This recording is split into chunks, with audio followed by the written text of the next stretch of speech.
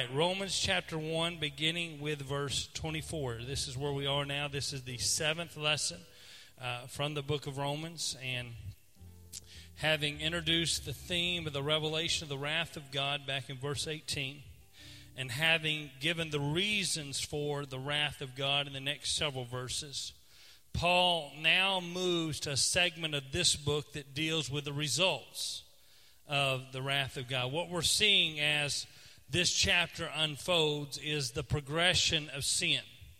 First, men suppressed the truth about God.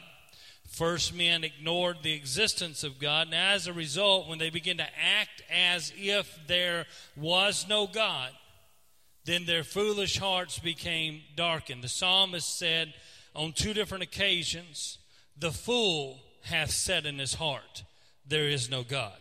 Amen. So Paul lines up with that and says that their foolish hearts have become darkened. Amen. They've denied God, and the foolishness of denying God has become a spiritual affliction on humanity, particularly in the heart of man. Their heart has become darkened because they rejected God, because they turned their back on the light of the truth of God. They're now relegated to walk in darkness. They walk in darkness. Their darkened hearts lead them. So the next step in that progression, all of this is review from the last several weeks, this being last week. The next step in that progression is the step to idolatry. God, in His graciousness and His power and His majesty and in His authority, holds humanity to a higher moral standard. God's not like a man. He exists in a whole different realm. His righteousness is beyond reproach. His goodness is beyond our grasp. His sense of justness is far beyond anything that man can comprehend. And the standard of morality that God holds, the standard of righteousness that God holds man to, is birthed in God's holy nature. He demands of man that man live a life that is marked by God's standard of righteousness, by God's standard of what is good, of what is right, of what is pure, of what is holy, of what man ought to be. When men reject God, we said this last week, because it is innate, it is born into man, it is part of man's being. Man was created to be a worshiper. We are religious beings, and whenever we displace God from that throne in our life, ultimately we put something else on that throne. And when men create gods, they begin to create their own gods. Man was made in the image of God. Man was made by God in God's own image. But God was always above man. God is always on another realm. God is always calling man to a higher place. His ways, His thoughts, His standards, always above and beyond ours. But when men create gods, they make them in their own image. God made man in His image.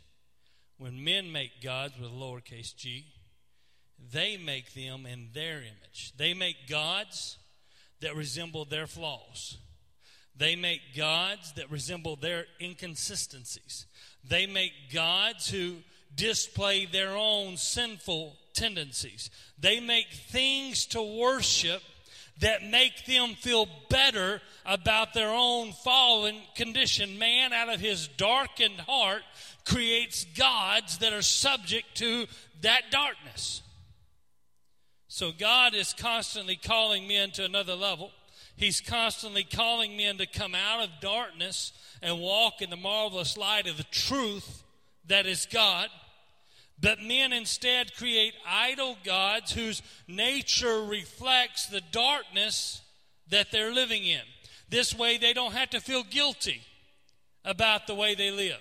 This way they don't have to feel guilty about the darkness that pervades their life. This way, there's no challenge to improve upon their spiritual condition. They can still stay spiritually depraved. They can still appease their guilty heart by worshiping a false god that has the same flaws that they have.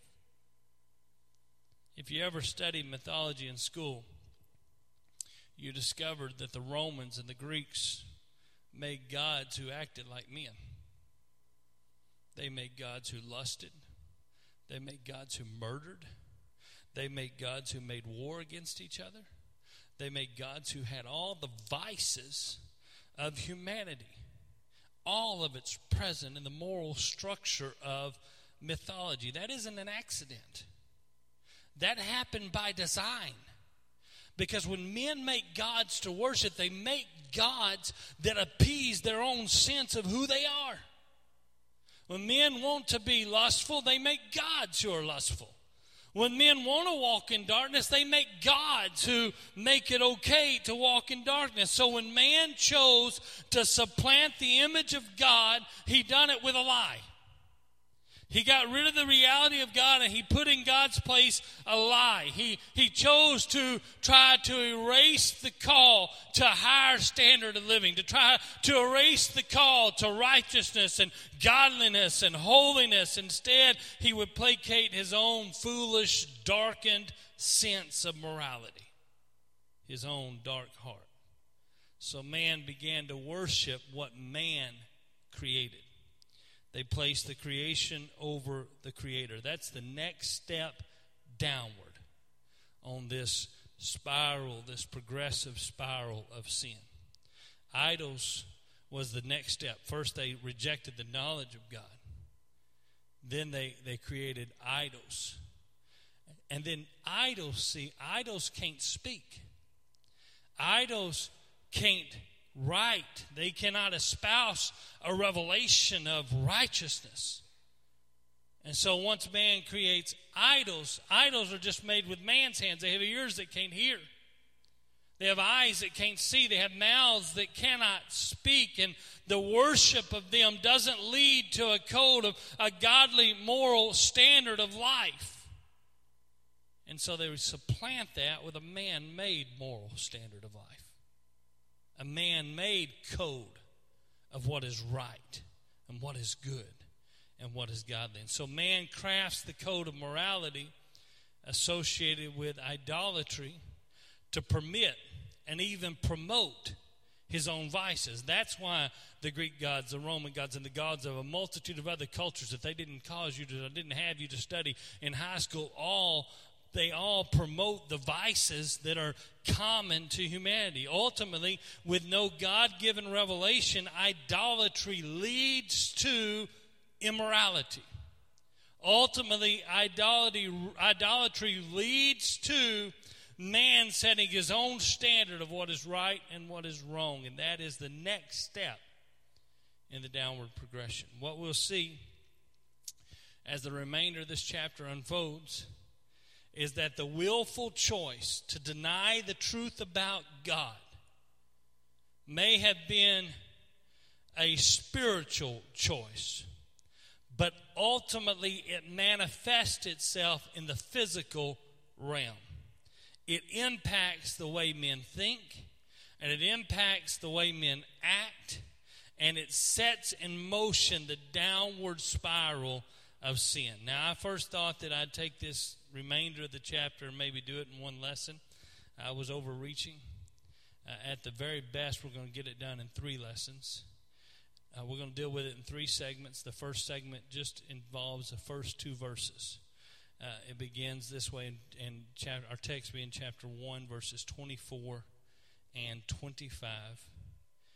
Wherefore, God also gave them up to uncleanness through the lust of their own hearts, to dishonor their own bodies between themselves, who changed the truth of God into a lie, and worshipped and served the creature more than the Creator, who is blessed forevermore. Amen, or forever, amen. So verse 24 begins with a phrase, wherefore God also gave them up. What we'll see is that phrase is repeated 3 times in this final segment of Romans chapter 1, and that's how I'm breaking it up. If you're trying to find the design, and it's with that phrase, because each of the remaining lessons from this chapter will begin with that declaration. God gave them up. And each time it denotes an escalation. Each time it represents another step in that progression of sin. Each time Paul begins by referencing what he has already said, what has already happened, the things that have led us to this point, and says that's what takes us to the next step. Wherefore, God gave them up. Now, the wherefore, therefore refers to what's happened before. So we know how we got to where we are because of what we've already discussed, because of the fact that they rejected and suppressed the truth of God, because they replaced God with the idols. As a result of all of that, God gives them up. To give them up means to hand them over. It means, gave up literally means to give into the hands of another, or to give over into one's power or use. In this case, God gives them over to the power of sin.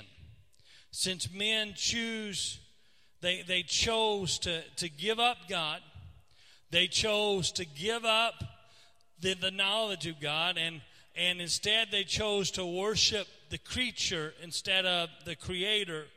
God could do nothing more than give them up to the control of the sinful things that they preferred over God.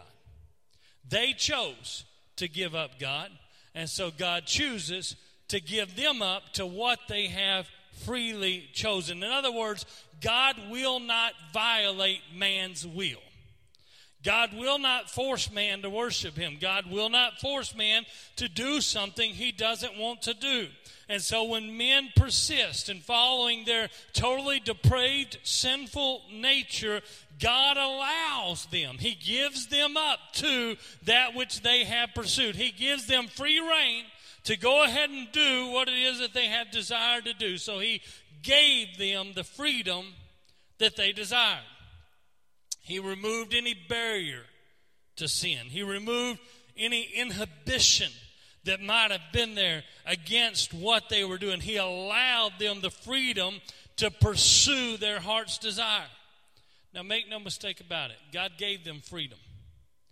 But this is a freedom to submit themselves to bondage. This is the freedom to place themselves in the bonds of servitude to the flesh. They think that by rejecting God, they have rejected a demanding deity. They think that by rejecting God, they've rejected the call to live higher, to live righteous, to live godly. But what they do not realize is that by subjecting themselves to the whims and desires of their flesh, they have submitted themselves to a cruel taskmaster. To a taskmaster that is never satisfied. To one that will always take them further than they wanted to go. The one that will always keep them longer than they wanted to stay. One that will always cost them more than they wanted to pay. These people have already turned their back on God. They've already suppressed the truth about God. They chose to worship idols instead of God. So now God hands them over to their choice. God hands them over to their free will. God in his wisdom left them to their own self-determined self-destruction. They decided what would destroy them. And all God done was release them to their decision. Notice that God isn't at this point actively judging their sins. He is, however, turning them over to the consequence of their sins. And the consequence is of their own making. The judgment for sin at this point will be the bondage to sin that they willingly choose. God doesn't have to visit judgment upon them for their choice. Their choice is leading them to bondage. Their choice is leading them to submission to the cruel taskmaster of sin. And that is in and of itself a judgment of their own making. They're creating their own judgment. The further they go into sin, the more it will impact them. And the harder it will be for them to bear the changes that sin brings about in humanity. Sin will make demands of them that they're not prepared to answer. Sin will exact a toll upon them that they don't have the resources to satisfy. Sin is a demanding taskmaster. It'll take them places that they haven't yet begun to imagine, and bondage to sin is a judgment in and of its own right. And it's a judgment that they chose and that God released them to. You got to understand this about sin. It separates man from God. Sin drives a wedge in between humanity and deity. It perverts man's sense of morality. It perverts man's sense of righteousness. You can't just dabble with sin and walk away from it without bearing the results of your encounter with sin. Proverbs asks the rhetorical question, can a man take a fire unto his bosom and not be burned? What he's saying is you can't simply sin and walk away unscathed. Any more than a man can pick up hot coals of fire and hold them to his chest and walk away unaffected. Sin affects you. You may think you get away with it. You may think nobody knows about it. You may think that you're skating around the edges, that you're dodging the raindrops, but listen, my friends, sin always has an effect on you. It always impacts you. You can't simply sin and then walk away unscathed any more than a man can pick up fire and not be burned. Sin will exact a price. Sin will affect you, and sin will do you more harm than it will do you good. Make no mistake about it. Sin appeals to your sense of pleasure. It thrives on the momentary satisfaction of some ungodly urge that is birthed in your own heart. You choose it. And you choose it because you've convinced yourself that that which God calls evil is good. And for a moment, there's pleasure there, but there's a dark underside to sin. Ultimately, it does more harm to you than you could ever begin to imagine. It costs you psychologically, it costs you spiritually, and it will cost you physically before it is done with you. The wages of sin, the Bible says, ultimately is death. It's an expensive thing. So what God does here is simple, really. He removes the restraints against sin. He allows them the freedom that they have demanded. But freedom to sin actually results in bondage to sin. It is the very freedom that man desires that results in the bondage that man despises. Humanity cast off the knowledge of God. Cast off that call to a higher level of living. Cast off that call to righteousness because it didn't want to be subject to a higher power. But in the end, as a result, it allows itself to become enslaved to the insatiable appetite of sin. And that's the point of the remainder of this chapter. Man's downward spiral into sin is man's own self-made punishment for sin. I believe there's a higher purpose at work here. I believe that there's more going on here than is immediately recognized in the text. Man has rejected God, and God turns man over to the natural progression of that rejection. What you have to understand here is that God loves man. And God loves his creation. He loves humanity. And God's ultimate desire is the restoration of humanity to fellowship with him. And I believe that whenever God removes the inhibitions, when God gives them over to sin, when God turns them over to the power of sin, as he gives man to all these things we're going to read about in this chapter, I believe he does it in an effort to cause man to come to the place that he recognizes that he needs God. That this freedom is really bondage. That this liberty is really being in subjection to a cruel taskmaster. That serving God wasn't nearly as hard as serving the flesh is. And I believe the purpose of the progression is that God is trying to cause man to recognize that he needs God. As a result, as sin escalates, as the demands of sin escalate, you understand that the worship of idols is eventually going to bring humanity to the place where they sacrifice their own children. The demands of sin is greater than the demand of righteousness. It costs more to them than the demand for holiness. The worship of idols is eventually going to lead them to the absolute horror of bondage to a man-made system of worship. And as sin escalates, as man goes through this progression, as he goes deeper and deeper into this darkness, he's going to recognize that this is a costly choice. Putting God aside and saying, I'm going to reject the knowledge of God, seemed like such an easy thing at the beginning.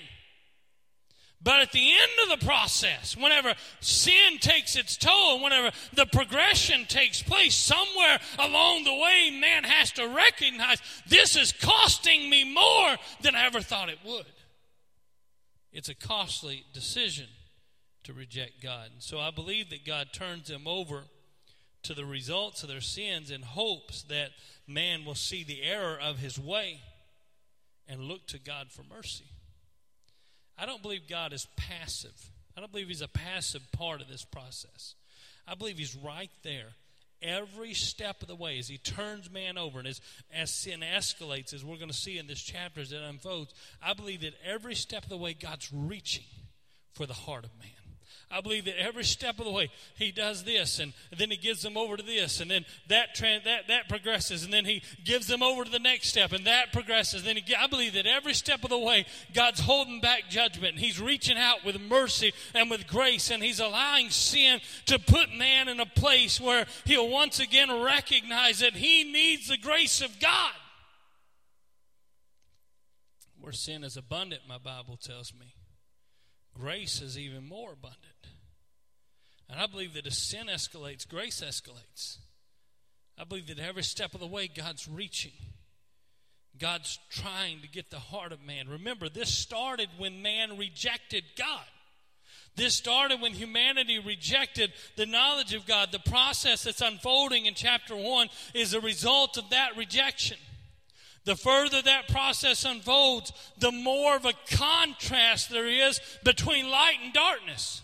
When they first rejected God, nothing in their life really seemed to change. When they first rejected God, there didn't seem that big of a divide between the world and the church. But the further they go, the more stark the contrast becomes. And the more evident it becomes that they need God. And I believe that's the point of the progression. He goes on and says, wherefore God also gave them up to uncleanness through the lust of their own hearts to dishonor their own bodies between themselves. So God gave them over to the lust of their flesh. The first step in this progression from idolatry downward is sexual immorality. When men worship idols, there's no moral code. Man is left to do whatever his heart desires. And sin breeds lust in the heart of man. And so God gave them over to the lust of their own hearts. It's a sin that originated in their own heart. It's a sin that originated within their own thought process. Without God as a source of morality, they began to indulge in sexual impurity. They dishonored their own bodies. The reference here is to general sexual immorality. Now, in a few verses, we're going to escalate again. God's going to give them over again. And when God gives them over again, we're going to see unnatural sexual activity. But that's not where we are here. This deals with the immoral sexual activity between a man and a woman. Understand that God instituted the bond of marriage, the union of marriage. God instituted that sacred act. But when sexuality is taken outside of the bonds of marriage, when sexuality is taken outside of the union of marriage, it dishonors God and it dishonors the individuals that take part in it. They have taken an act that God created with spiritual implications, and they have turned it into something that it was never meant to be. And they do it in the name of feeling good. They do it in the name of satisfying their fleshly urge. But in the end, it strikes a crippling blow to their own self-image. They dishonor themselves. The idea of casual sex finds its roots in idolatry. I don't know if you realize that. But one of the most shocking discoveries of modern archaeology has been the evidence of unbridled immorality associated with pagan worship. In any culture, the character of the worshipers is a good indicator of the character of the idols that they worship. And men make those gods in their own images.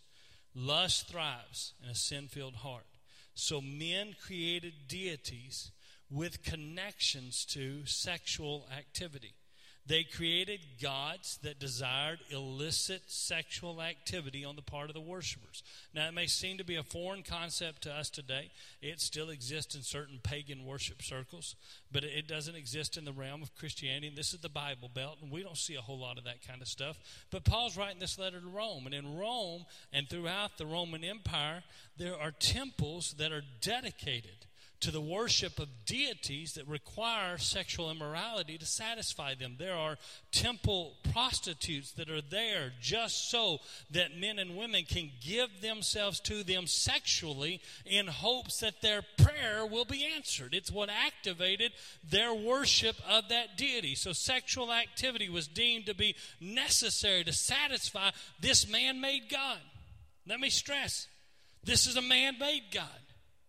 It's a God made in the image of man. It's an idol that men created to satisfy their own depraved sense of what they wanted to do. And in the name of religion, they engage in sexual immorality. So Paul makes the point.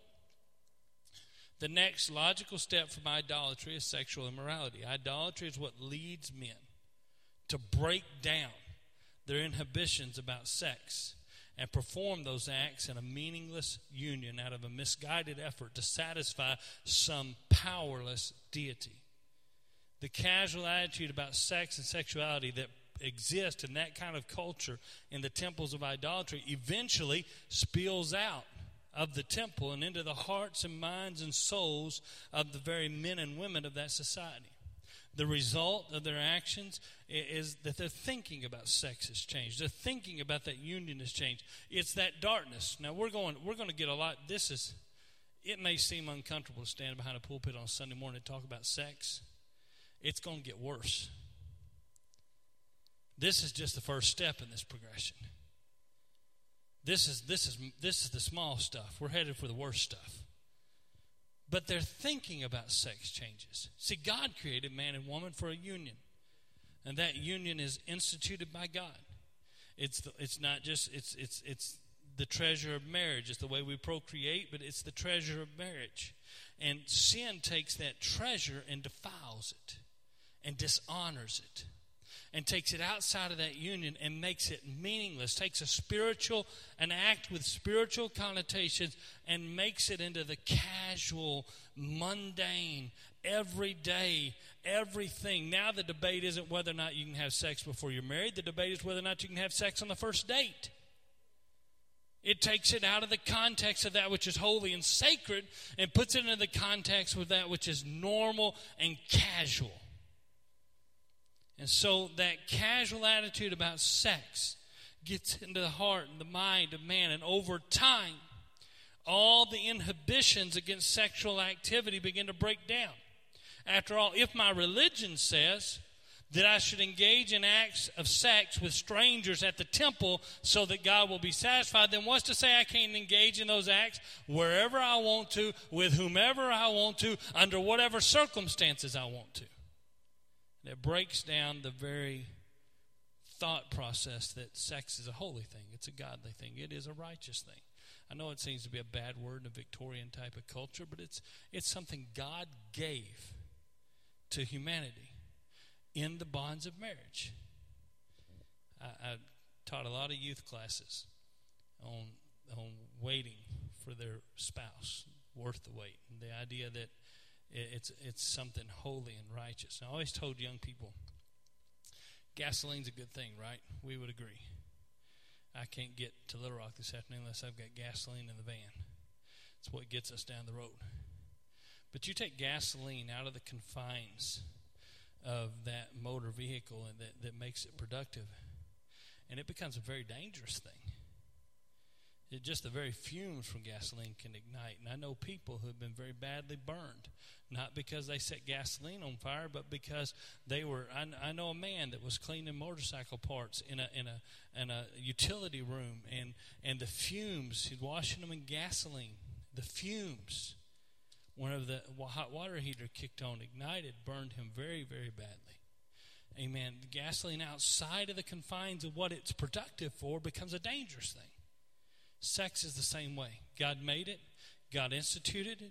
It's a part of marriage. It was a part of the union between a man and a woman. You get it outside of those confines and it becomes dangerous. It tears down the very culture of humanity. So the end result is that they dishonor their bodies between themselves. When two people engage in casual sex outside of marriage, they dishonor their own body. And they dishonor the body of the person that they're engaging in that sexual act with. They don't just dishonor themselves, they dishonor the person that they are engaged with. Even in today's culture, even with our culture that has a very loose moral code regarding sex and sexuality, it is still understood that an individual who engages in a lifestyle that results in multiple sexual partners has no respect for themselves, has no respect for their own body. That's what Paul said. They dishonor themselves. It demonstrates they don't value themselves. It demonstrates they don't value the treasure that God has given them in their own body. And there we see in part the unintended consequence of their sin. Not only does it change their thinking about sin or about sex, but it changes the way they perceive themselves. It degrades their own image of themselves. It tears them down. They dishonor their own bodies, and by so doing, they step another step lower in the downward spiritual spiral. Let me go to verse 25. It says, who changed the truth of God into a lie and worshiped and served the creature more than the Creator. They exchanged the truth of God for the supreme lie, the worship. They traded the truth about the knowledge of God for the lie that the worship of the Creator could be replaced by the worship of the creature. That something or someone could take God's place. That they rejected the knowledge of God. They rejected who He was. And then they traded that truth. And they had that truth. We started with the understanding way back. They had this knowledge. They had this truth. But they rejected it and they replaced it with a lie. They replaced it with the lie that something else or someone else could take God's place in their life. The lie that they could placate their desire to worship God with something temporal and shallow, something that was just a substitute. And what they didn't realize was that the desire to worship God would never be satisfied by anything other than the worship of God.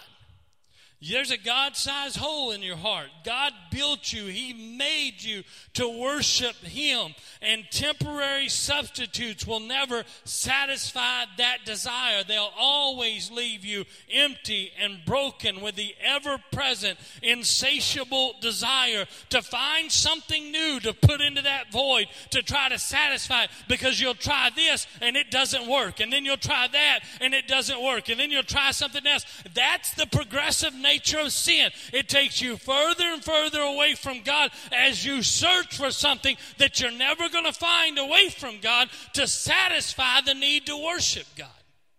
And it pushes you further and further away from Him, and it never, ever satisfies that desire that is in your heart. It was a wretched exchange. They traded truth for a lie. And it led them to serve created things rather than the Creator. They replaced God with inferior things. They replaced God with stuff that God made. And that stuff will never satisfy the craving of their soul. So they're left to carry on a hollow, empty, futile search for something to satisfy them that they'll never find apart from God. And that's what leads us to the next step of progression that we'll get into next week. But Paul concludes this way. He stops.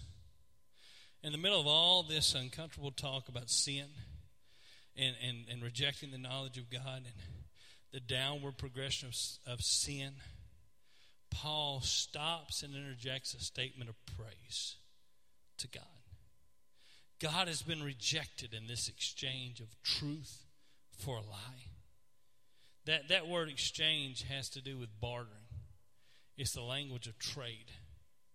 They traded God for these substitutes. They exchanged the truth about God for these other things.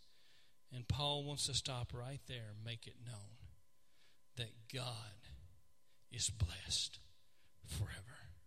Paul's prone to do this from time to time. He gets in these heavy subjects and the Holy Ghost moves upon him. He's writing under the inspiration of the anointing of God, and all of a sudden he's overcome by the need to worship God. He puts it right into what he's writing. Amen. He puts it right into what he's recording. And so he wants it known. As he's writing about the progression of sins, he's writing about how men have degraded the very truth of God into a lie, how they perverted their own religious nature to worship the creature instead of the Creator. He feels the compulsion to make it known that he worships the one true God, that he worships the one who is blessed forevermore. The whole of the world may be guilty of trading, of exchanging the truth about God for a lie, but he wants it known. I haven't made that exchange. I'm not a party to that agreement. I worship God. He is blessed forever. He wants it known beyond a shadow of a doubt that he is not of that number. He will praise God regardless of what anybody else is doing. He'll praise God regardless about what anybody else is saying. He will praise God. Would you stand with me? I think that's a good place to conclude this morning. Sin has a devastating effect on the heart of man. But the worship of God has a tremendous ability to reverse the effect of sin. Sin tears man down. Sin destroys what God has made in man. Sin has a negative impact on man and who man is. But the worship of God reverses that effect. The worship of God brings man back into fellowship with God. The worship of God brings man back into that place where God can move in his life. And in just a few moments in the presence of God, all the effects of sin can be healed as we worship him. Brother Ryan, would you come? I want to ask you this morning, Sunday morning, if we would just take the time to worship him for just a moment. We've heard a lot about the progression of sin. We've heard a lot, and we will hear more about the terrible things that man turns to replace the image of God in their heart and in their minds. And we've gotten into some of those subjects. But for the next few moments, could we just clear our minds and clear our hearts? Could you lift your hands, and would you worship him? He